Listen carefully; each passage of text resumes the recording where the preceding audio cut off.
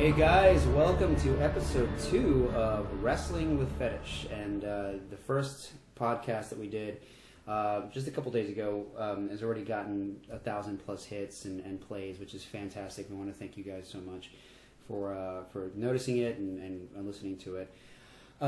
So today is March 22nd, 2016, and we learned a few things from the first podcast. One of them was that we had way too many people sitting around the table. So it became, even though the fans liked listening to the conversation, it did sound kind of chaotic. So today we're just going to have 3 lovely, lovely people. Well, speaking for myself. Myself and Jacqueline Velvet sitting across from me. And our special guest for this podcast all the way from LA is the beautiful Nikki Fierce. And she is going to actually be leaving us tomorrow, but she spent about 2-3 days shooting with us. And Nikki is, for the intents and purposes of the podcast, a fantastic wrestler / grappler / actress, model. She's done, I think you've done a little bit of everything, right? Yeah. But I'll let you introduce yourself and just tell us a little bit about, what got you into this entire world, and I'll give the floor to Nikki Fierce. Yeah, well, I love being asked this question because it really, it makes me think about how I've evolved over the years, and definitely when I first got in the industry and just knowing what I've kind of turned into up until this point, we have moments of our career that, just really stand out, and we kind of just develop our characters and develop ourselves and our likes and dislikes and really what we thrive at. And, Santiago, I met you years ago when I first was starting out, and it's really cool to kind of see this all come around full circle. Now, how many years ago was that? Because now we have to date ourselves. We're going to date ourselves. Is that okay? Yeah. Can we do this? Totally fine. Okay, for candid purposes. I met Santiago in, I'm going to say 2004. Yeah. Holy crap. So 12 years. Yeah. Yeah. And I remember it was actually, I was on a road trip, or I guess a LA trip with Gia Primo, and she had told me about you, and that we were all going to hang in, and I remember the first time I met you was at a hotel where you were doing some work for a company at the time. Yeah. It was like a Scissor Domination? It was for Strato Productions. It was a little bit more on the competitive side. Oh, okay. Yeah, so I got to meet a few other wrestlers that I always knew Gia, and I knew Gia, a couple years prior to that, just in the club scene and just outside of the whole fetish world. And when we kind of caught up again, we were both into the same things. It's like, hey, I've recognized you for years, just seeing you around. And it was cool that our relationship developed on a professional level and working together. Yes. And that's how I got to meet you. And that was just kind of the start. I officially got into the wrestling scene in 2002. And prior to that, I was working as a professional dominatrix in Chicago. Oh nice. Yeah. So it was, I worked at a commercial dungeon. But with that being said, it was a very different kind of dungeon in the sense it was very tame, I guess, in today's standards, I would say. And it was a dungeon called Worship Our Feet. And it was very much geared towards foot fetish and role playing. Yeah, so I really got my first taste in these kind of shoots that I do nowadays. I really kind of had to develop my sense of building a character for these fantasy scenes that I was hired for the hour. So obviously, if any of these questions are intrusive, let me know. Yeah. But obviously, at that point, you were in the fetish scene, you were in this dungeon, but what got you into the dungeon? What the first step that you took? Was it someone like a friend who just said, hey, you should try this out? Or was it something where you drove by it and you were like, what the hell is that? No, I could get pretty candid here. And I'll just reverse engineer and I'll speak backwards. How that transpired and how I got the job was I was reading the Chicago Reader at the time, and that's when there was a classifieds page at the back of the Chicago Reader, and they advertised different jobs, and this was one of them. It's now hiring girls, and I think it might have said pretty feet or something along those lines. I'm like, what is this? So I answered the ad. Yeah, so I answered the ad, went to the interview, I think I even had to show my feet in the interview. I'm sure. You know? Gotta be sure. You definitely have to have a sense of humor about all these things. And you have to, yeah. It was a really positive time in my life, and just reflecting on that and just seeing how I've evolved since then, and like taking all of that stuff that I was doing in the very beginning and kind of just adapting and kind of making my own name and finding out what really suited me and my personality. But to piggyback off that and going even back further in time, I feel like I always kind of possess this inside of me, like a natural dominant self. And, you know, one of my first encounters was when I was in high school. And I love to tell the story because it is a true story. This is where we get into the meat. We're going to get into the meat. The And meat this is actually one of the topics of tonight. So I want to start by saying this. Like, I had a neighbor, best friend, who will always remain nameless, and he lived across the street from me, and we were inseparable, like very just good friends, platonic, never dated, nothing like that. But I got it in my head that I was just really interested in ordering him around, and I remember one of the things I would do is I would call him up after school, and I would be like, "Hey, come over. I want you to suck my toes." Like, where does that come from? I'm not kidding. Like, I don't know where that came from. I have no How old are you guys again? Like 16. Oh, okay. No, that's about normal. Yeah, for like the emergence of like certain 16, things, 17, like right around there. And so was it something that it felt good, like getting your toes sucked, or you just like the dominating somebody? See, that's the question of the hour. Well, I would say both, but more so the actual fact that he would comply with what I was asking of him. Like, that was the meat of it. Oh, like, like the scene itself is No, great. was that something that you initiated or that he initiated? Oh, or? I did. Oh, no, really? that's definitely not Oh, him. wow. But it was more of his reaction and like the fact that it was like, oh, okay. And he was just okay with me making these at the time, oddball requests of him. And I should have been like, clean my house, wash well, my car. I would've. yeah. Go grocery shopping for me. I should have. And I look back at that and I'm like, just knowing what I know now, I'm like, I wonder if he developed a foot fetish after that, because I just put him in this situation, like, against his will or for his will. I don't know. Like, who knows? I can't answer that for him. That's the bit. You know what that sounds? Actually, no. To me, it sounds very. I don't know. Like almost like Norman Rockwell-ish. Like it's just like old school. Like, you know, two friends and one of them just goes like, "Hey, you should come over and suck my dick." It's just very like an all-American kind of origin to that story. It's like, you know, boy meets girl. Girl asks him to clean house with his tongue. And I don't everything know else, where that came from. It was just, you know, it just felt normal to me, and like I liked that power. So it was. So my point is, like, it all just kind of organically transpired since then. Like, it wasn't like I saw this ad and like was like, oh, this is new and exciting. Like it just. I mean, it was new and exciting. However, it was all like a buildup of my personality over the years, and I'm like, well, this just seems natural. Yeah. And then like getting into the dungeon scene. Like, okay, I liked those kind of scenes, but I was never really into like the super hardcore, like BDSM. Like, really, what I thrived in and what like fascinated me the most was like the role playing aspect, like a little bit like just like playing out a fantasy and like creating characters. And then I got, you know, into the physicality of it. And I grew up as a dancer and a gymnast, and like was watching pro wrestling on television growing up. Like, I always really liked the athleticism of wrestling, and then I evolved into the wrestling from this space. That's awesome. I mean, it sounds like you had like the perfect recipe to become like an amazing model / actress / grappler, because you know, and also Dom, because you had that was your initiative, like that was your starting point. But then all this other stuff kind of bled into it, and you became a well-rounded performer. And and we know that we just worked with you for 2 days straight, and you know for people who don't know, Nikki and I only did one thing a long time ago, which was a photo set. We shot a photo set on the beach. It was you and Gia Primo doing some wrestling, and it was the only thing we had time for, really. We went out there, it was freezing, but you guys put on some bikinis, went out there and were really good sports, and then we became friends.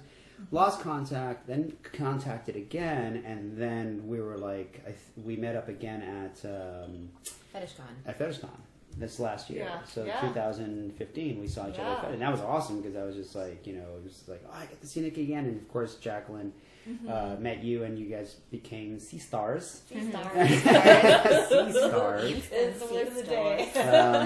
And she immediately told me after we left FetishCon, we gotta get Nikki to come out, And I remember we discussed it, and you were very happy about the idea. But a lot of girls will do that; they'll kind of go like, "Yeah, it's gonna be great," and then never call you back. Yeah. But I think you and I contacted immediately, like, we got to make this thing we talked about. It has to happen. Yeah.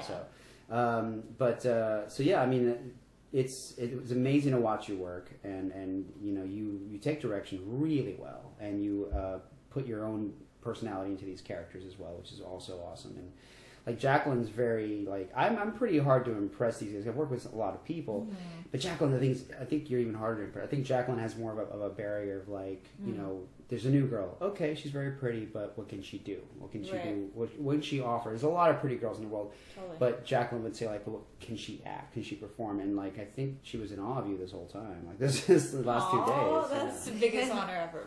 Thank you. I definitely was.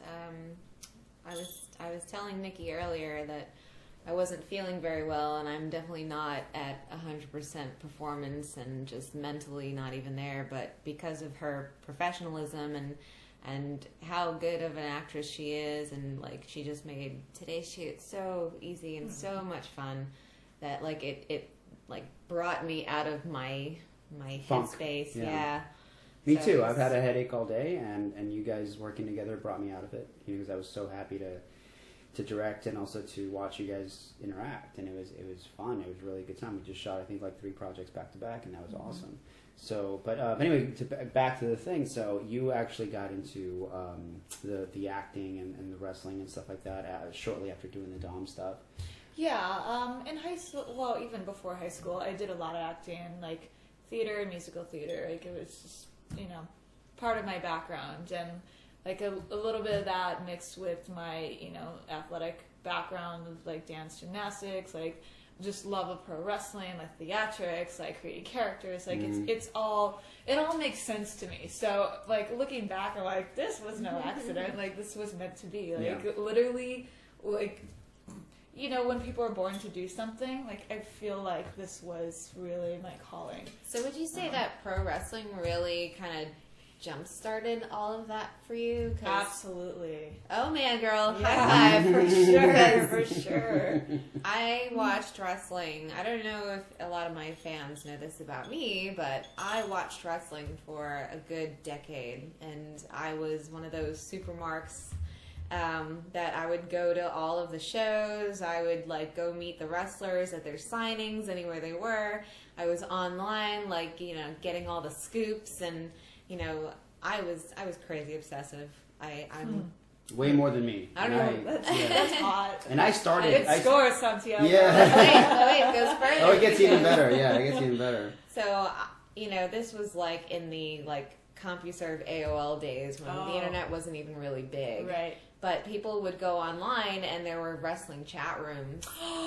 Oh my gosh, I didn't even know about Yeah, this. so I had a fantasy wrestling character, and oh my gosh, and I named him Christian Kane. Nice. And he came out to Ozzy Osbourne's No More Tears. Nice. And of course he had this hot valet. And I would help write these wrestling matches and interviews and all this stuff, and it was just so much fun for me to cool. get into that character mode and just create somebody, and of course the wrestling thing was fun to just type out, but that's a very little known fact about me. It's funny though, for all because you wrestling fans. Yeah, but the thing is, the current wave of problems with people creating profiles, and you'll see hey, I'm a female wrestler. Check out my photos on Facebook, and it's a lot of times it'll be guys pretending to be girls, Yeah. so they can get into cyber matches and stuff like that. And that was pretty rampant back in the days of like MIRC and like the chats and like God, back when AOL chat started, there was a lot of people who were just ask you to do a cyber match. Like, hi, my name is Sabrina. I'm 25 years old, and I'm like, no, you're not. Sure, it is. But Jacqueline was the opposite. Jacqueline was a actual female who was pretending who had a male character, which is fantastic. That is really cool. Yeah, and, so it's like the other, very counterintuitive. Like, that's super cool. So like some guy going like, I can't believe you're a dude, and you're like, I'm not really a dude.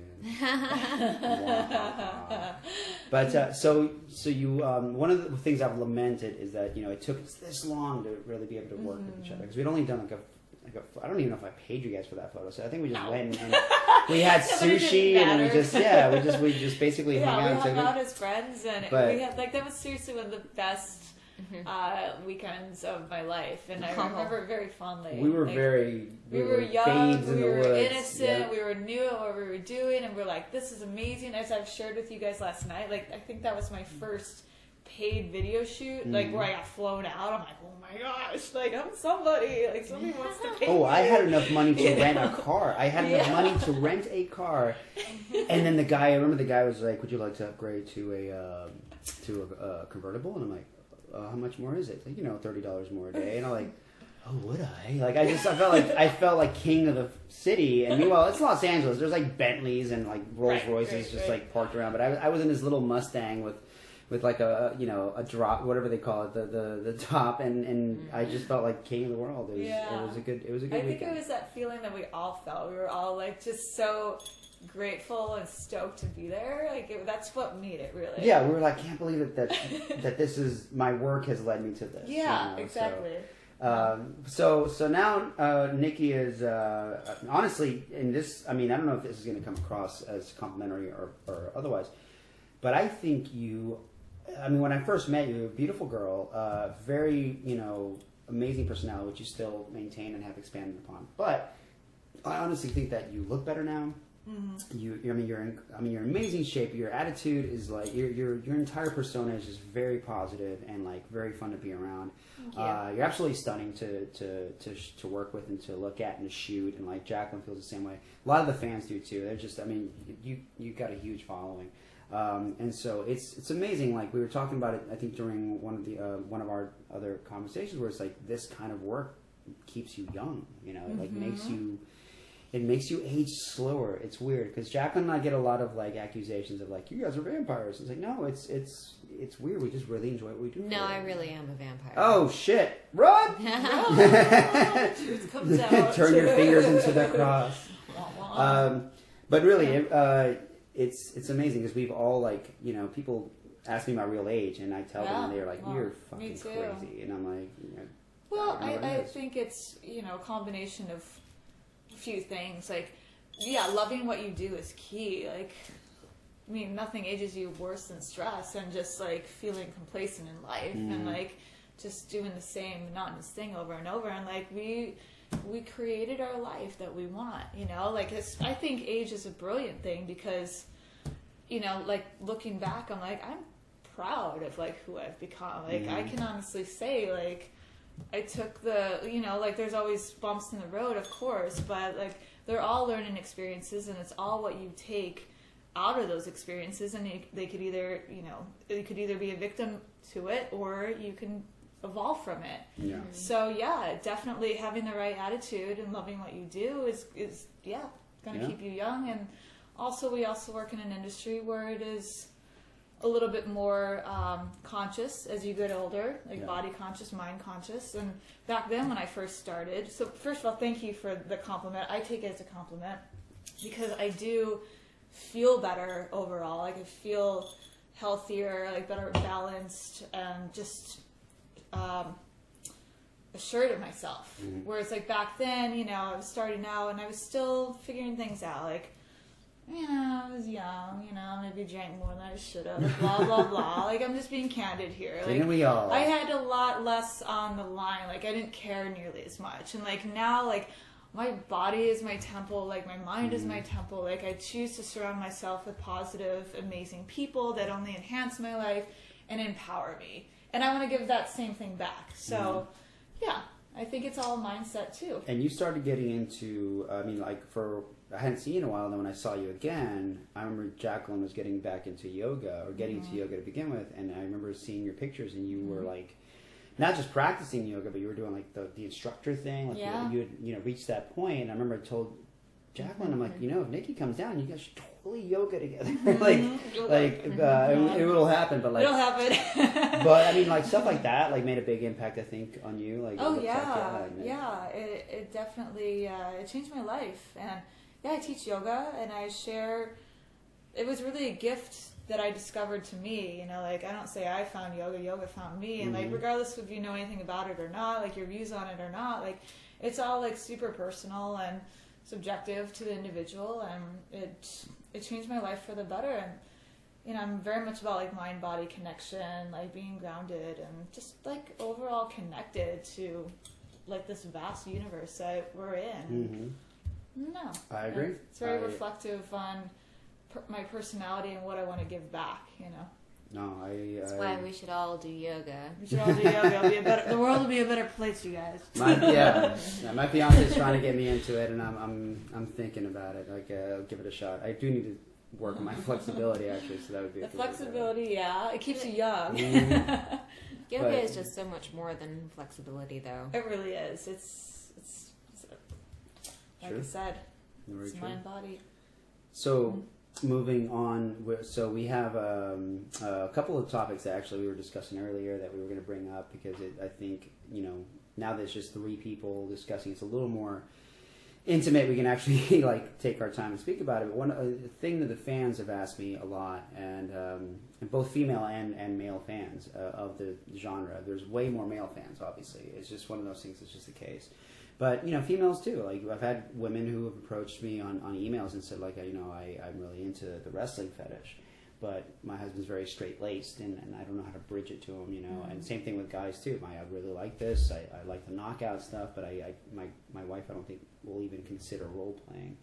What do I do? So I'm not going to get into that because that's a whole lot of storytelling that, it's anecdotal. But what I do want to get into is we were talking about the approach... because it is called Wrestling Fetish, the podcast. We got to talk about it. And one thing that I find very interesting is a female versus male approach to developing a fetish, and how society accepts that or doesn't. And to clarify, we were talking about it, I think, last night over food, and we just said, like, when you ask a woman what her fetish is, it's kind of vague a little bit. Sometimes it'll just be like, oh, I kind of like a little bit of this, a little bit of that, and maybe some of this, or surprise me, like I've gotten that before. But then you ask a guy who's being candid what his fetish is, and they will just give you a very exact reply. I was gonna bring that to you too. Oh, no. I was like, let me give you some more wine. Gotta pour some wine for this conversation. For those who are listening in, this is a conversation fueled by wine because we've been working for two days straight nonstop. So you just told us a story that was awesome, like in terms of like you just developed this kind of taste for ordering people around. But like a lot of women that I've talked to, a lot of women I've found have had problems kind of identifying what they really, really want in bed or like as a role-playing thing. But others don't even have it. Others don't even care. They just like, I don't think I ever developed a fetish. Whereas a lot of men, they just go straight to it. Like, when I was 12, I watched Wonder Woman, and she got chloroformed by an evil German man. From that point on, I've been into superheroines, into what superheroines wear, into chloroform, into knockouts, into superhero movies, and it just becomes this big trigger. So I was going to ask you guys, I'm outnumbered right now, so it's 2 lovely females and me. But like in terms of fetish, like, does it spring up differently for you than you would say it does for guys? Yeah, I would have to agree with that too. And I've been doing sessions for, I started in 2000, so again, dating me. So yeah, 16 years that I've been doing scenes like this. And I've had, people come in as newbies that were not really sure of what they wanted, but they had some sort of inkling of like the feeling that they wanted to create, but they didn't really know exactly how to get there. So I've had to act as their guide in a way and like help create that with them, and it's turned positive. But I've also had the other side of the spectrum where like, and these would go back to, I have a lot of regulars, and oftentimes with them I do the same scene over and over again, and I love my regulars. I'm not saying anything about this, but it's interesting that like there's no deviation from that. Like they really want to have that same exact scene over and over because it obviously evokes something for them and it triggers something for them. So I've been on both sides of the spectrum, and I'm just speaking from a male perspective here, but it's interesting, like this topic, because again, there's on one side of the spectrum, it's like even with the newbies, they're like, I don't know why I feel this way, but I want to like explore, I want to create this, and they're kind of just figuring it out as they go along, which is awesome. Yeah, no, that's great, and like that's a very common thing. I get asked a lot too, like, well, how much of what you do, Sleeper Kid, are you actually personally interested in, and how much of that do you want to keep shooting? Because I try not to do that. Like, if people who shoot their own fetish, I think it becomes dangerously repetitive. There was a guy we knew. I'm not going to name names. There was a guy we knew out of I think like I'm not going to even say the state because people know who it is. Right. But this guy just shot. Already know who it is. This guy shot the same scene over and over again, and it was the same scenario. Common. It was like, I think it was just belly punching. It was belly punching. Usually with 2 girls, sometimes with 3, but it was the same thing. Usually using the same actresses. So 60 videos in, and he contacts me. And it's like, why do you think my stuff isn't selling very well? And I just said like, hey, dude, you're shooting the same thing, And so there's this repetition. So I get asked that a lot. But like, just to be candid, since you're being so candid too. My personal fetishes do include female combat, all forms, all types. Not just wrestling. I love the martial arts stuff. I love the spy versus spy stuff. I love what Jacqueline does. Like I was a fan of hers before I met her. Yeah, me too. The knockout stuff. The female dominance in terms of like the big bad girl versus the tiny unassuming like, hey, I'm here to wrestle and she gets destroyed. Stuff like that. Those kinds of storylines I love. That's why we're known for like we have the bruisers who just defeat these little girls. Well, you wrestled Tiny the other day. That's a prime example of like 6'9" monster versus like. So awesome. What? She beat him. It was amazing. Oh shit! That's right. We can't give away the ending. But going back to that, so like I find that it's my question really into Jacqueline too is like, do you guys find that when you talk to other women about fetishes, are they more vague and more general about it? And again, like you have like your perception. Speaking for myself, like I can say it because I don't have a defined fetish. And like even back when I was like 16, 17, like ordering my neighbor kid around, like there were times where I would just change the scene up and like tie him up to my bed, It was really just getting in that mindset and having him do something at my will. Like, maybe that's my fetish. Like, it's something, it's not very specific where it, like, has to be the same thing. And it's very... But it's, like all my sessions, and when I do sessions, my favorite part about it is, like, yes, I love to wrestle. Yes, I love pro wrestling. Yes, I love grappling. I have favorite holds and stuff. But really, truly, what I love about it the most is, like, the psychological aspect. And getting in the space of who my opponent is. So whether it's on video or, like, in a session, I just like that, like, power connection. So maybe that's my fetish. Okay. So maybe that's a little bit more broad and vague, and maybe women connect maybe more on that level where it is like a more mental space and then like the physical space. Yeah. I don't know. I'm curious. I think that's the case. I mean, Jacqueline, do you have any? No, I agree, and there definitely has to be like a chemistry there, no matter how much of a chemistry you're looking for. There has to be some sort of connection, like mentally and physically. And I mean, I guess that's the thing about like women and their quote unquote fetishes. It's more just like things we like and that we can manipulate and turn into what we want it to be. Ooh, yeah. Yeah. And also, you have to really. I know I have a friend who reminds me used to remind me of this all the time, which is that the word fetish itself has been kind of softened over the years. Because, that was me that said that. No. Before that, I've had people who have told me the same thing.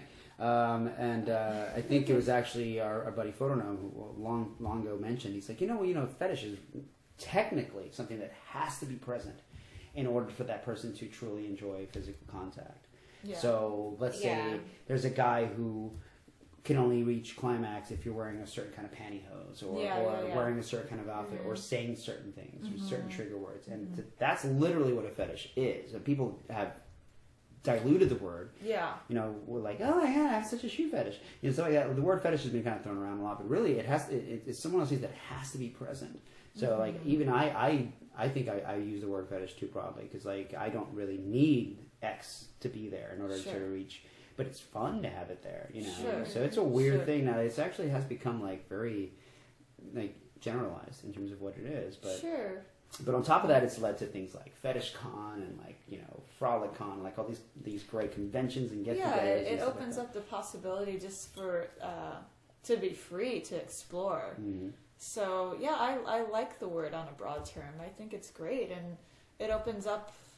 Like I said, it allows the freedom to just try new things instead of being so super specific, because that can be intimidating and may not speak to many people. That's true. If they don't have like quote unquote like a very specific regime of like interests or quote unquote fetish. That makes sense. So. And like I said, it's and some of them are so exact. It's scary. Not scary, but. Not scary, but they know what they want. It's startling, to see what the exactness of it is. And I never, and that's one thing I definitely want to tell people who are listening is like, I would never judge anyone for what they're into because you only have control over that. Exactly. There's a certain thing that happens when you're a certain age, it sticks with you, and that's it. Sure. It's like, it's like a barnacle. It's like, it clamps onto you, and that's pretty much there with you, And that's okay. And it doesn't matter what the nature of it is. I mean, some of it I don't understand because obviously I don't come from that viewpoint, but like, I wouldn't ever look down on somebody and say, like, get out of my house because you are into this and I'm not into it. Yeah. Right. Well, it's not like, day to day, you just bring that with you everywhere. I mean, true. It doesn't define you as a person. Oh man, Randy's coming over. He's going to bring his crazy fetishes with him. Randy's peeing in the corner again. Damn it, Randy. Damn it, Randy.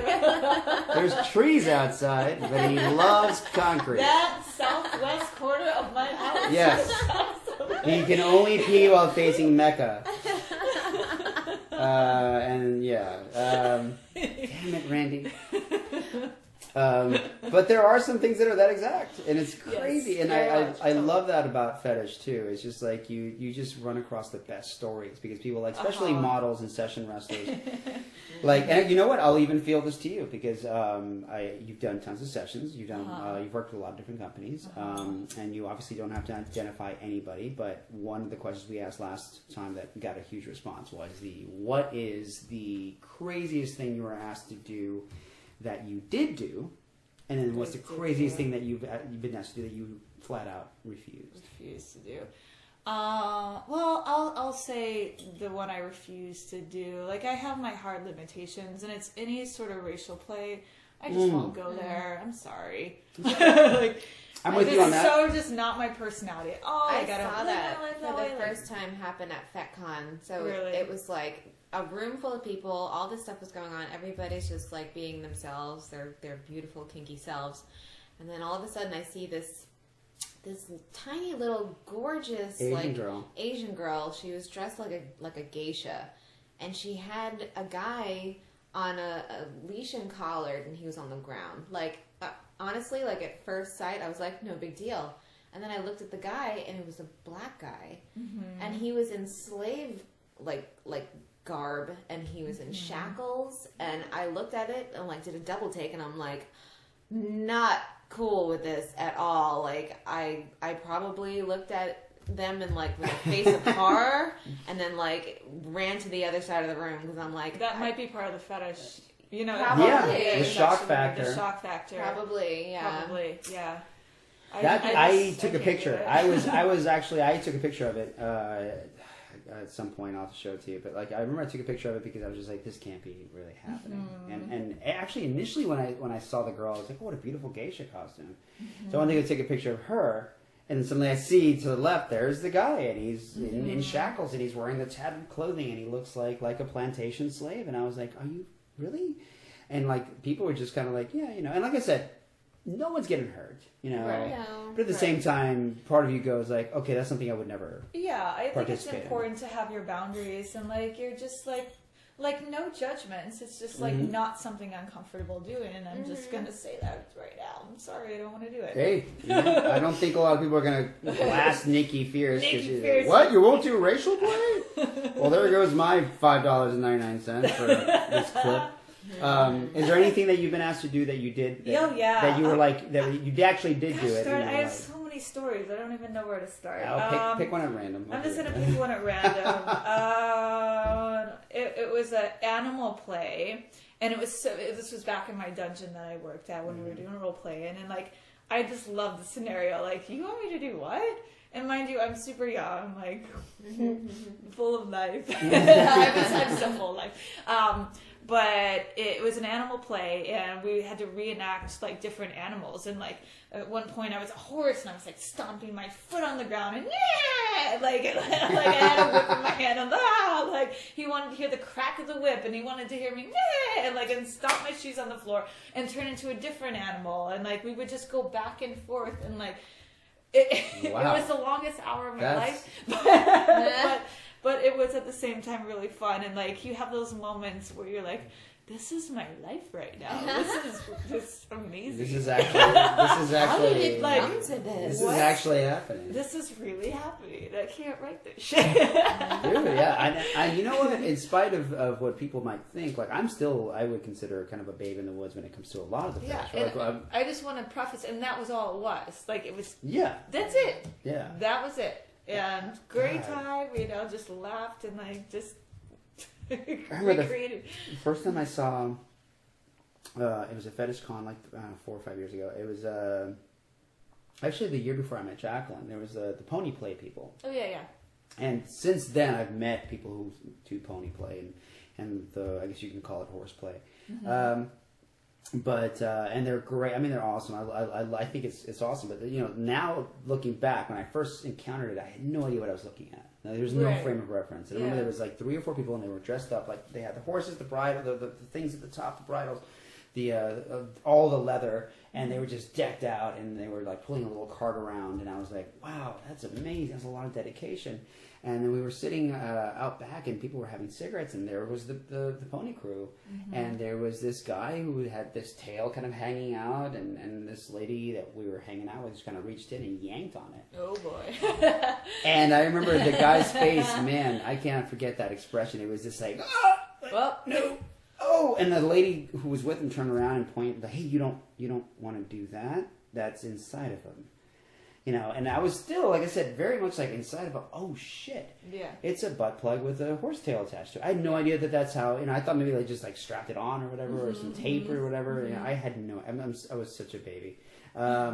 And it just tickled me because I was just like, that is dedication. Like, that is like, you're going to wear a tail? No, I'm going to make sure that I'm wearing that tail. Like, it's not going, if someone tries to steal it, I'm going to know. That's not going anywhere. Exactly. So, like, stuff like that, I just love telling those stories because it's just like people always fire back with their own or whatever. But so okay, so we covered that. So you said, so we did the animal play.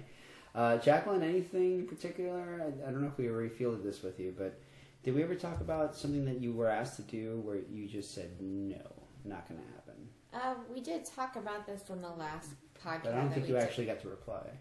Yeah, we talked about it on the last podcast, and I mentioned the one with the arm hair and the machine gunning. Oh. But then you and I were talking about it again at some point, and there was one thing that came to mind, and I'm like, oh, how did I not remember what it was? And now I'm trying to think of it, and I can't. I can't remember it again.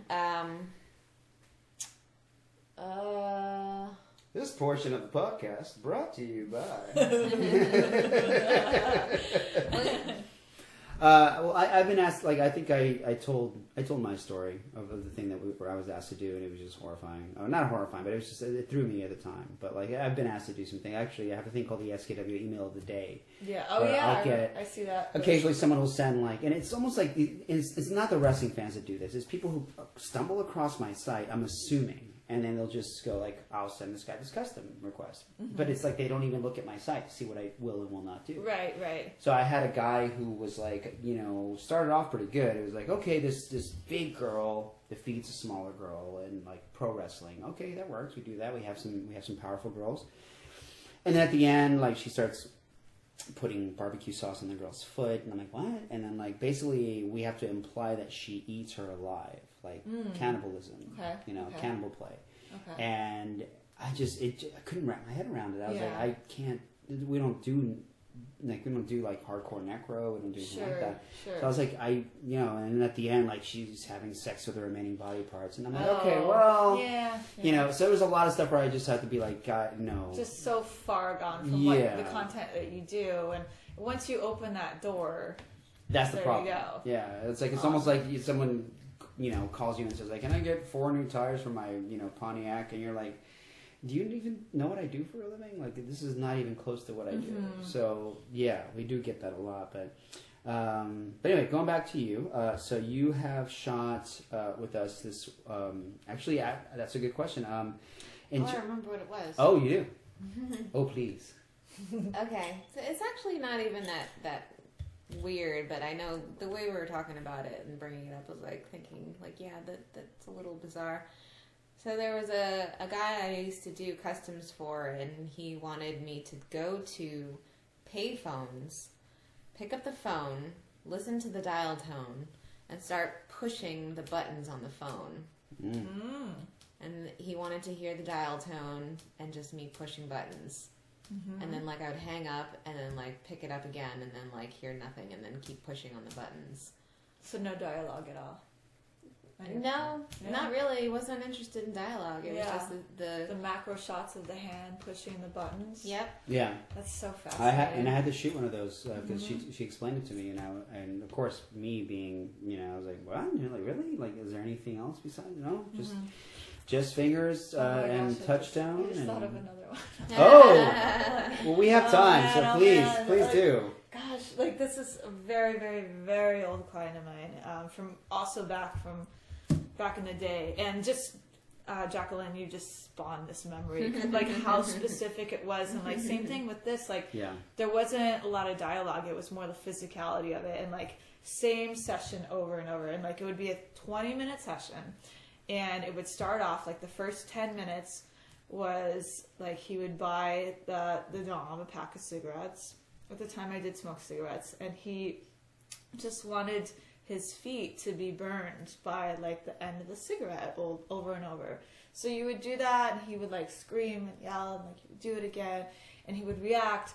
And then once the cigarette was out, you put it out on his heel. It always had to be the heel, right? And then that was the first part of the section. The second part of the session was smoking a real cigarette. Well, those were both real cigarettes, but the second cigarette, lying on his stomach, smoking a cigarette and blowing the smoke in his face. Okay. And he would just like, same reaction, just like scream and yell, stop, blah, blah, blah. But like, you pinned him down, you smoked, and you blew the smoke in his face. Yeah. And I had seen this guy for... These are private sessions. Yes. Okay. Yes. And this was also the first dungeon that I worked at. So many of the girls, he wouldn't just see me like exclusively. He would see a lot of the girls. So I mean, who knows who's listening to this and might be like, "Oh, that guy." But hey, it's Roger. It's Randy. Fuck it, Randy. That might, God damn it, Randy. So that might happen, Hey, but invite that guy anyway. God, Randy, he can't take you anywhere, man. So I was seeing him for a few years at this point, and like finally, I'm like, I'm curious about this. So as I was getting to know him, he would share a little bit more. And again, going back to how fetishes potentially originate, and like sometimes you just don't know. Sometimes it's super specific, as we've been discussing. And for this guy, obviously, it was very specific. Yeah. And just very candid out here. Like, he was the one that shared with me, and he was like, it brings me back to when I was a child, and his mother was a waitress in a diner, and she would often bring him to the diner with her and work like late night shifts. And just again being very candid, and he was sharing with me like her coworkers would just smoke cigarettes. This was, gosh knows, like maybe the 70s or the 80s or however old he was, and like would smoke cigarettes, blow smoke in his face, and sometimes put cigarettes out on him. What? Yeah. So I'm just once again relaying this. So No, yeah. he was recreating something from his past that was so powerful and It triggered something. you know, triggers something, you know, and what may seem as very traumatizing for him, like it was very healing, and why he wanted to recreate that over. And that's a beautiful thing about that particular kind of fetish. Oh, that was a good urination. No, I'm kidding. That's a beautiful year. Oh, Randy, God damn it. God damn it, God Randy. damn it, That's Randy. Southwest corner. Randy just snuck in.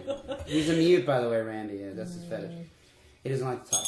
But there is something strangely and dark, like strangely and dark, strange and dark about.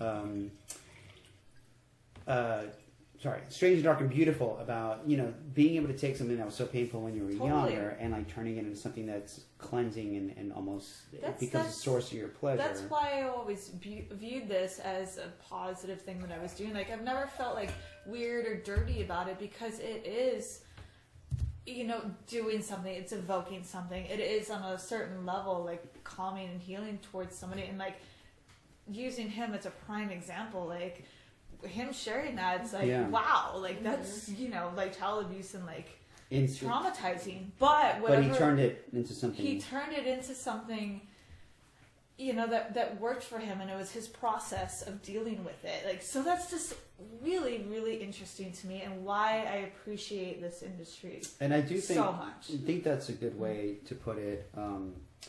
In that, just not block my own voice here. That psychologically, it's almost like a psychological double-edged sword, where like you know, if you experience something pleasurable at a certain age that you think is very sexy and then it becomes ingrained in you as a fetish, that's great. It happens a lot. It happens to everybody. But if sometimes it looks like the brain can kind of take something horrible, turn it on its side, and make it something that you can maybe gain pleasure from in order to kind of like almost cleanse it, or you know, put like a mental band-aid on it. But that's pretty intense. Like when you go through something that painful and you can turn it into something that you derive pleasure from, it does seem like it's a psychological defense mechanism. And I have a friend who shall remain nameless, and he likes getting kicked in the nuts, like just ball busting, which is actually becoming a very common fetish. It's up there with feet at this point. Like ball busting it's everywhere. There's balls everywhere. There's balls God damn it, Randy. Oh, Randy. But I remember We're gonna name this episode Randy. And so that'll be a damn it, Randy, volume 2. And so but I remember I heard the story as to like one of the girls that was doing the ball busting told me what happened, and it was one of those things where it was like, well, when he was I asked him that too, but before that I found out as well. But it was like I found out that when he was young, he had a crush on a girl, and they got into like a little play fight, and you know, she accidentally kind of hit him, you know, in the nuts, and at that point, I guess in his brain, it just merged all those factors into one unifying thing. Like, oh my God, this is my first kind of sexual experience. I'm getting to play around this girl I have a huge crush on, and here comes this other, you know, thing that happened. And well, it was a moment because he had a huge crush on this girl, and like, you know, she'd never paid any attention to him, and this was the first time that she did. Yeah. That's huge. Yeah. Oh my gosh. That makes perfect sense to me. Yep. Wow. And so from It's that point, it's kind of like an unfortunate thing though, because you really gotta like the feeling of getting kicked in the nuts. And like, I don't have balls, obviously, but I can imagine it's very painful. I don't think anyone really likes the feeling of getting kicked in the nuts. I think it's everything else that comes with it. Yeah. Like everything that happens up here cerebrally, that's where it comes from. Like physically, I don't know. Like I hope people write in. They're like, I like getting kicked in my balls because I want to know if you really do. Physically, let me know. Oh, you're gonna get a flood of emails. I want to know this, but I think it's all the mental aspect of it more than anything. All right, so you guys have heard that. If you want to send me info, let us know why you enjoy getting kicked in the nuts, because it is something that I'm obviously, as a person who does not enjoy the feeling in any which way. I'd be very interested to find out what it is that you like about it, because holy shit, that's like I remember playing softball in high school, during PE, your teacher would ask you to do whatever, and I had someone hit the ball, I missed it, it grazed my scrotum, like not even a direct hit, it just grazed it. God, it just sounds painful. As a female, I'm like, and I remember just reaching down to get the ball. Your ball? No. Did your ball fall out? No. To get the actual game ball. So I remember I went to go grab it, and then as I went to go throw it back, this wave of pain hit me then. And it was just a graze. Like, it was one of those things where it just took like a good 15 seconds for your body to realize that you've been injured. Yeah. I felt like throwing up. I mean, it just felt like this massive, painful ball in your solar plexus. There's a difference between the session guy that's like going to stand in front of somebody throwing a baseball at him, or like one of those like automatic things like where they're like baseball, versus hiring somebody or being in session with somebody that creates a scene and kicks them in the balls, or however that is played out. Like a huge difference there. So again, I think it's either like 95 to 100% like just psychological. Yeah, and I think when it comes to fetish, it's timing too. So it's a lot of how old were you when this happened? Oh, this is when you were developing sexually, or there's something even pre-sexual that you remember. Absolutely. That happened, and you carried it with you to that term. Well, when you develop your personality, like there's points in your life that are like huge moments, and between the ages of 0 to 3 is when a first moment of your life will start to develop your personality, whether it's mundane or whether it's deemed as traumatic, however you view that. And then in adolescence, and then again, early adolescence, 5 through 10, and then reaching kind of puberty era. There's points in your life that you can recall certain moments that start to develop who you are as a personality, and how you react to things, and develop things that are so either deeply seated where you can't quite consciously recognize them, or again know exactly what you want and why you want it. You know? No, that's very true, and it is short-sighted to say that it's just one event, because it's a lot of things that mix in together. Totally. It could be your mother's attitude towards you versus what kind of pantyhose you saw some girl wear on TV, and align that with, your father, your friends, things that happened to you when you had your first sexual awakening, and then these all combine into different things. I've had friends who were into things that, I think we talked about this earlier. I have something to say too, but keep going. I've got something to say. Oh my God, this conversation's so good. That's why I was the first podcast, I was we're going to do this for 60 minutes. You were like, that's too long. And then I was like, no, is it over? No, okay. But that, I think I lost my train of thought. No, but we were talking about all these things that combine and they lead to this fetish or whatever it is. But I've had friends who have had fetishes that, and we've actually acted on a few of those. Jacqueline does some stuff. We did a thing today where you guys did a gunfight. And it was a lot of it was, I guess you can call it, what do they call it? Necro?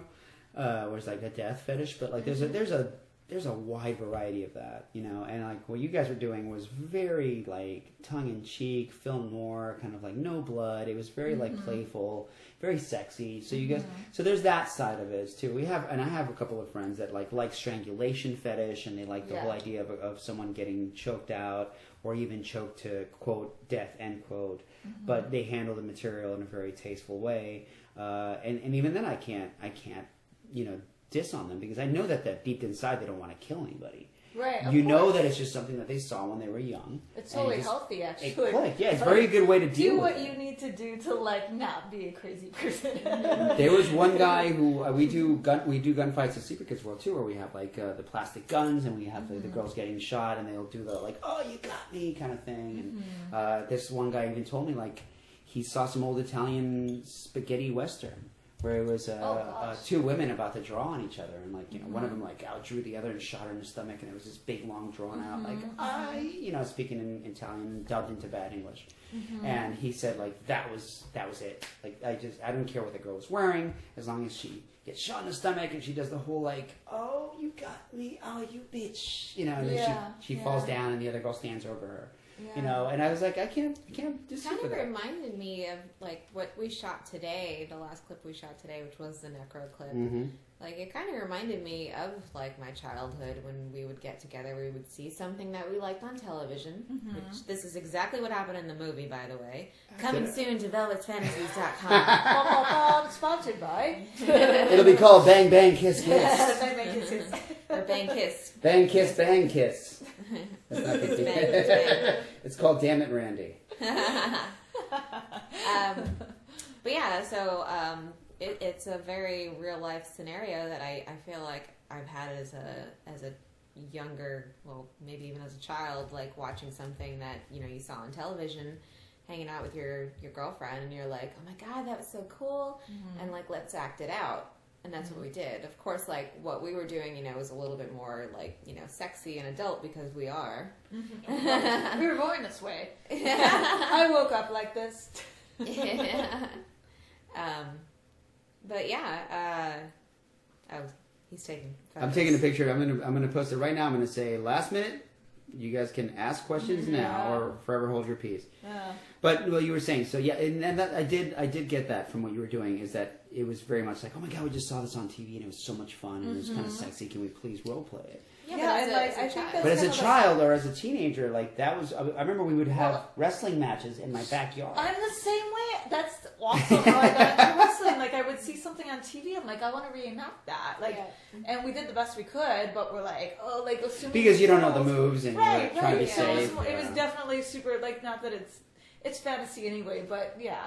Without the brutality of it, Just making a lot of like noises and being like, okay, and now I got you in this, and I'm gonna do this to you, and you're gonna react like that. Again, from a female perspective, like it was again the psychological aspect. It wasn't the fact that I was getting pulled like this way or like even doing that. It was the fact that I was like able to get into this crazy mindset and like reenact something that like I was, so fueled by. But not even understanding why. Like, it was just so interesting to me. Like, it was, like, kind of, like, off the beaten path. Like, it was fun. It was organic. It was, like, strong and powerful and just cool, I agree. And there is that. And one of the things that I remember myself, I remember we used to play Cops and Robbers and do the Cowboys and Indians thing because you're, as a kid. I'm still of the age now where even as a kid there was no internet, there was no like none of that, so you had to go back and actually play, in the mud with sticks. And I remember there was we would do these things where like a couple of girls that we knew would be like Indians and we were the cowboys hunting them through the woods, you know. And I remember like the girls were like very good at acting out like attacks, like oh I got you, boom boom boom, and then like the girls would be guarding like a tree trunk or something, and like you could sneak up behind them and like like do a punch, like a really horrible looking punch, and then they would have to like react to it. But then later on in life, oh my god, yeah, like we used to play, we called it war. Yeah, war. Oh yeah. And so like we would all have our little bases that we would stay at. And people would team up against each other and like like stab them in the back, and like they'd have to go through the whole like death scene. Yeah, you'd have to react. It's kind of like LARPing, like Yeah. live action role play now, where you can stab somebody. They have to do it like a. But it's the same thing that we're talking about. We all did that organically in our own right. Like we saw something that inspired us, that triggered something within us. So it's like everything that we're talking about now, and like just bringing a fantasy to life, like.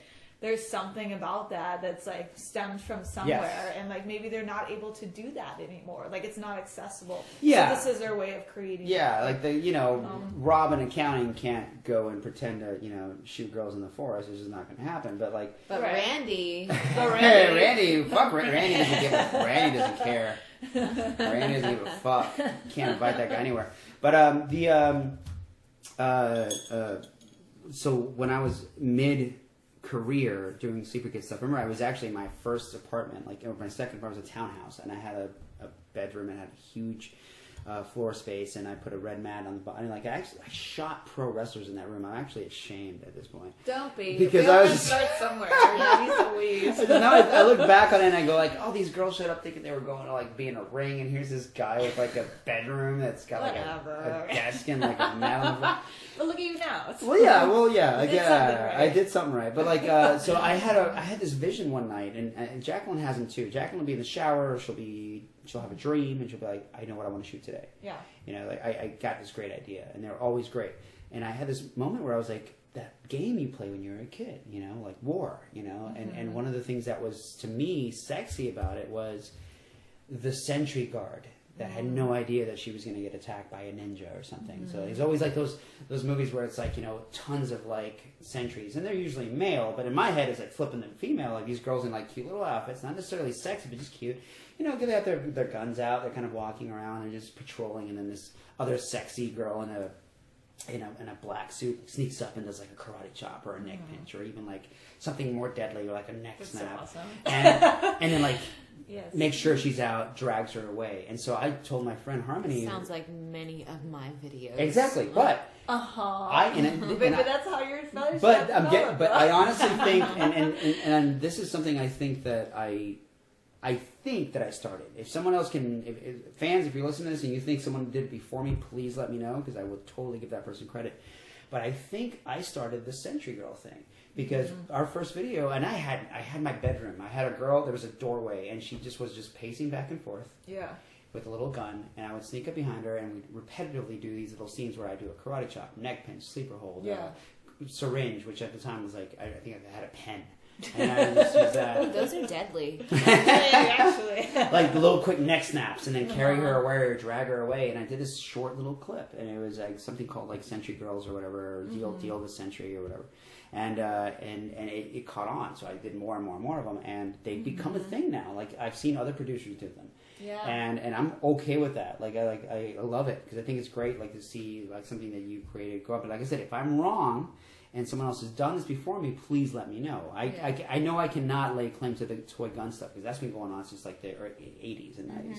Yeah. But I think SKW might have created the Sentry Girl thing, which is basically a girl who's standing there, and another girl sneaks up and takes her out, and I'm very proud of that. Wow. But I think it all stems from that thing where you're playing as a kid. You're like, oh, you know, cowboys and Just Indians. recreating that, like something that you already organically did, but like it stuck with you and like lived through you, and like.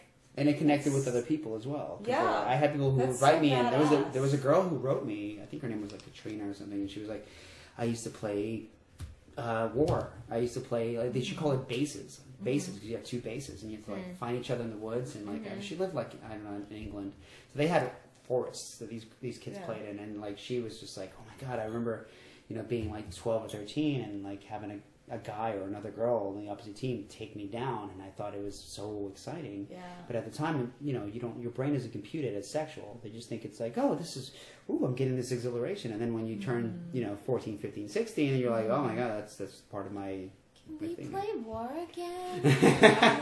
I know, you're like at someone's wedding, like, hey Barbara, Hey Randy. go get Randy from the corner, and let's play War. So let's move on. I think we're going to move on to some questions, because I think the fans felt like they were slighted last time because we got so into the conversation. We're just kind of like, oh, by the way, fans.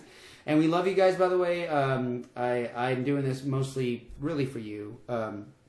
I don't like the sound of my own voice, but I know that you guys like to hear these stories and like to see what's going on behind the scenes. And that's why I drink wine when I do this. And I'm not alone, actually. Actually, really good wine. here's a toast, guys, to the fans. To the fans. Yes. Thank you, We fans. love you guys so much. We would be Love nowhere without any of you, Exactly. so thank you so much. Yeah, we would just be playing War. That's all we'd be doing. Just Yep. 35-year-olds in the backyard. So, Possible Podcast with Nikki Fierce is our special guest later. Please submit your questions now. Our first question is from Riff. God damn it, Riff. Oh, Riff. You and Randy That need to guy. leave. Riff, Erusicus? Oh, stop it. Anyway, Riff. Nikki Fierce, your favorite move or hold? Ooh. All right. So don't think I'm cheating, but I'm going to give my favorite pro style move, and I'm going to give my favorite No, that's not cheating. grappling move, because I do both, by the way. Mm-hmm. My favorite pro styling move, we actually did not do, and it takes extreme oh yeah, Is that it? No? That is one of my favorites, and Is I it? did. Is it your favorite? The 'Cause that's, Hurricanrana, yes. that's yeah. my favorite Absolutely.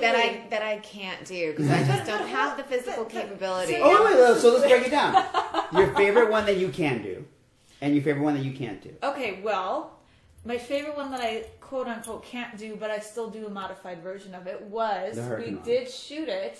Upside down neck scissors to yeah. a Hurricane Rana takedown. Yeah, and I did that against Monroe. Yeah. I Would did you mind if I stole that? Like, did you put a name on it to make it yours? What can I do? Mhm. Like, You can there's just call it the fierce Fierce- dropper, the fierce. because that's The a fierce finishing move. takedown. Oh, that's so lame, you guys. That's a finishing move right The there. fierce So- off. The fierce off. Okay, that's kind of cool. All right, so the fierce off, and it is a modified version of the Hurricanrana. So instead of me jumping from a top rope, we didn't have top ropes. I basically went into an upside down. Neck scissors. Well, I went into a headstand. Or I'm sorry, a handstand, and then I Yeah. did an upside down neck scissors. Yep. And she's struggling, la la la, like milking it, blah blah blah. And then I curved my body, arched my back to the side, and then flipped her over. Yeah. Does that make sense? Oh yeah. Visually. And for the record, So- Monroe being the second time she shot, ran, Oh just my god, she nailed it. killed it. She nailed it. Killed So it. good for her, and we're really looking forward to having her back. Mm-hmm. She's a part of a wrestling family. Her older sister is actually Layla, who's started with me way back in the day. So it's kind of awesome. So that's the one that you can do. Yeah. Favorite move that you cannot possibly ever think of doing. Oh, huh. I used to watch pro wrestling, so I have to ask you this because you actually used to watch the Yeah, old I did. What can I do? Like like something that makes Joey Styles scream. I'm pretty fearless. It would definitely be anything high flying off the top rope where like my stability is challenged very Yeah. much so. So I would say like the actual proper version that Lita did of the Hurricanrana, I might be a little scared to do. Oh, where Yeah. she would jump off the top and lock around. Yeah. Yeah. And But what yeah. her other move? The one where it was the backflip. Yeah. That's the okay, one. you know what? I'm gonna say that. The Because she was if anyone knows me and knows my pro wrestling history, she was my absolute muse and favorite. I met her, by the way. oh, Yeah. Lita's the shit. Lita's the shit. Yeah, it would have been. What is that move called? Where she did the back? Shit. What was that called? Yeah. I remember the Hurricanrana because that was her big thing where she would do it like a lot of. That's how she broke her neck. She would do it, yeah. No, she would do it to a lot of the guys too, and the jumping like next to just takedown. Her actual backflip finisher, and the fans are probably hating me that I don't know this. It's Is okay, we all Lita have Salt. Oh, Yeah. that's a good name. Lita It was a Lita Salt, and she would do Yeah. I remember she would even miss She those. did. She would miss those sometimes and still sell them. Like, Yeah, exactly. Okay, so second question for Nikki Fierce. Oh, I didn't finish my. Oh, go grappling. ahead, My grappling, yes. Just I don't want to leave everybody hanging. Of course. My favorite grappling when I'm doing a little bit more like wrestling, like martial arts based, like jujitsu, triangle choke for sure. Oh, sweet. Like anything like involves an armbar, and I'll just milk that. Like, oh, you're choking. Oh, you're in an armbar. Oh, you're choking. Oh, you're in Once an armbar. another move that she performed on Monroe. Oh, which yeah, oh, yeah. Actually, that looked so tight that I was almost afraid. I was just like, oh, that looks really like I cannot possibly. I think you guys got to buy that video with me against Monroe. Woo, 'Cause yes. She got all my favorite moves. Oh man. So let me ask, when you do actual grappling sessions, like do you do the moves for real and make them tap? Oh yeah. Awesome. Yeah. Awesome. Yeah. As it should be. Wouldn't have it any other way. Good. All right, so we have a Mr. James Head who says, Good name. really good name. What got you into the business? Who was your mentor? And what, if any, martial arts are you skilled in? I covered how I got into the business. My mentor. I learned from so many people along the way, to be honest. Like, when I first started, there was a girl at the dungeon that I worked with that did exclusively the wrestling sessions. And Okay. she was like, hey, I think you might be good at this. She was the only one that did it. And she was kind of transitioning out of the business, too. So she kind of like took me on, like taught me some things. Passed the torch. Passed the torch in a way, like, I don't want to do this anymore. I'm just kidding. You says of them, kid. I'm just kidding. But then, I kept learning from my clients. I learned from other girls, and like, I learned from pro girls that are like, hey, you're really good, but you'll be better if, like for example, when I first started doing pro stuff, like I was really tight because I was used to sessions wrestling and going a lot harder. And like that was a huge note, that was a takeaway for me. Like, it's not nearly that style, like loosen up, like, okay. Like a huge breakthrough for me in that style of wrestling. Yeah. So like equal parts, as far as, acting or pro wrestling or grappling, I always just keep my ear to the ground and pay attention to like who's really excelling at what they do. And I've always been like that. Like I pay attention. I want to surround myself with like people that like inspire me. That's good. That's a really good way to look at it. Okay, so James Head, that is a good question. From FedCon stories. We'll have to wait on that one because there's a lot of FedCon stories. Shit, yeah. This podcast in 5 hours. What are your thoughts on wrestling for SKW and Velvet's Fantasies? Oh, geez. Honestly, While we both stare at you super, and no. You guys know this. I would say to any aspiring producers out there, anyone that is looking to break into the industry or just looking to expand their horizons, both of their companies, and I've said this to them individually outside of being on this podcast, that they are two of my best companies I've ever worked for. Reasons being just overall hospitality and attitude. Like, yes, that's amazing, but like aside from all that, just the clarity, the notes that that are given, and like it doesn't matter if you're a seasoned wrestler or actress, or you're just starting out. Like everybody gets the same treatment. Everything is broken down so concisely, and it really makes you feel just very comfortable about what you're about to do, like the scene that's about to be created, and like it's so streamlined. And if something comes off a little weird or somebody's not comfortable with something, like I like how we all have the ability to just say stop and we'll all figure it out. Yeah, from whatever we'll angle modify that is. it. I think that's the mark of a good producer, is realizing the strengths in the people that you work with, and not everybody can all do the same thing. And that's also a big thing, is accepting what their abilities are, and it's not downplaying anybody at all. No, that's huge. Like as a producer, we work on everybody's strong points. Like if somebody's really good at like doing one wrestling move or talking shit or like flipping themselves or just whatever it may be. It doesn't do anybody any favors to just like throw somebody in the mix and like expect them to be the certain way. Mm-hmm. And to like be able to show off the talent, the actresses, the wrestlers' greatest abilities is like kind of it's a dance, mm-hmm. and it's respect and just honoring where they're at and making them look good. And at the end of the day, it's not about the producer and like what they're trying to produce. It's like creating an environment that's like positive and reflects everybody's like strengths and like. Yeah, I mean, we had and this is actually a testament to you. We had our friend Tiny who showed up. And we did a great match with you guys. And he actually brought one of his friends who had never really seen it. Mm-hmm. And her name was Eden. And she sat down and she kind of like helped me film some behind the scenes stuff. But the look on her face, she was just I couldn't tell if she was just frightened or just kind of like apprehensive. Like, oh, I don't know if this is going to be something that I can do. Because you guys were doing some really intense moves. Mm-hmm. And she, I think, thought that we were going to throw her into that kind of mix. And I kept telling her, I'm like, no. We're going to work to your specifications and what you are comfortable with. Mm-hmm. And like I said, the testament to you is that we had her in there and you worked with her and you were patient with her. And even though she had never done it before, you were like, you weren't one of those models that was like, oh my God, really? This girl? Oh. I was like, no, this girl's never done this before. Like, you have to have some patience. And if she messes up a move, we have her do it again. That's just how it works. And then finally, when she gets it, we move forward, and she looks great. You look great, and the end result is what looks fantastic. And all the stuff where like you guys are trying to work it out, I usually don't even include that on the outtakes because that's stuff that no one really needs to see. Nobody needs to see that. But the stuff where you guys are like cracking up and making jokes, it totally would add that in. But like this is a girl who literally got thrown into the fire like 1 minute into the day, and you were like, let's do it, and it ended up being a really good video, and it had a lot to do with you, but also a lot to do with her taking direction and being. Yeah, and it was she really did. fun. Like I was like, I don't know if I'm.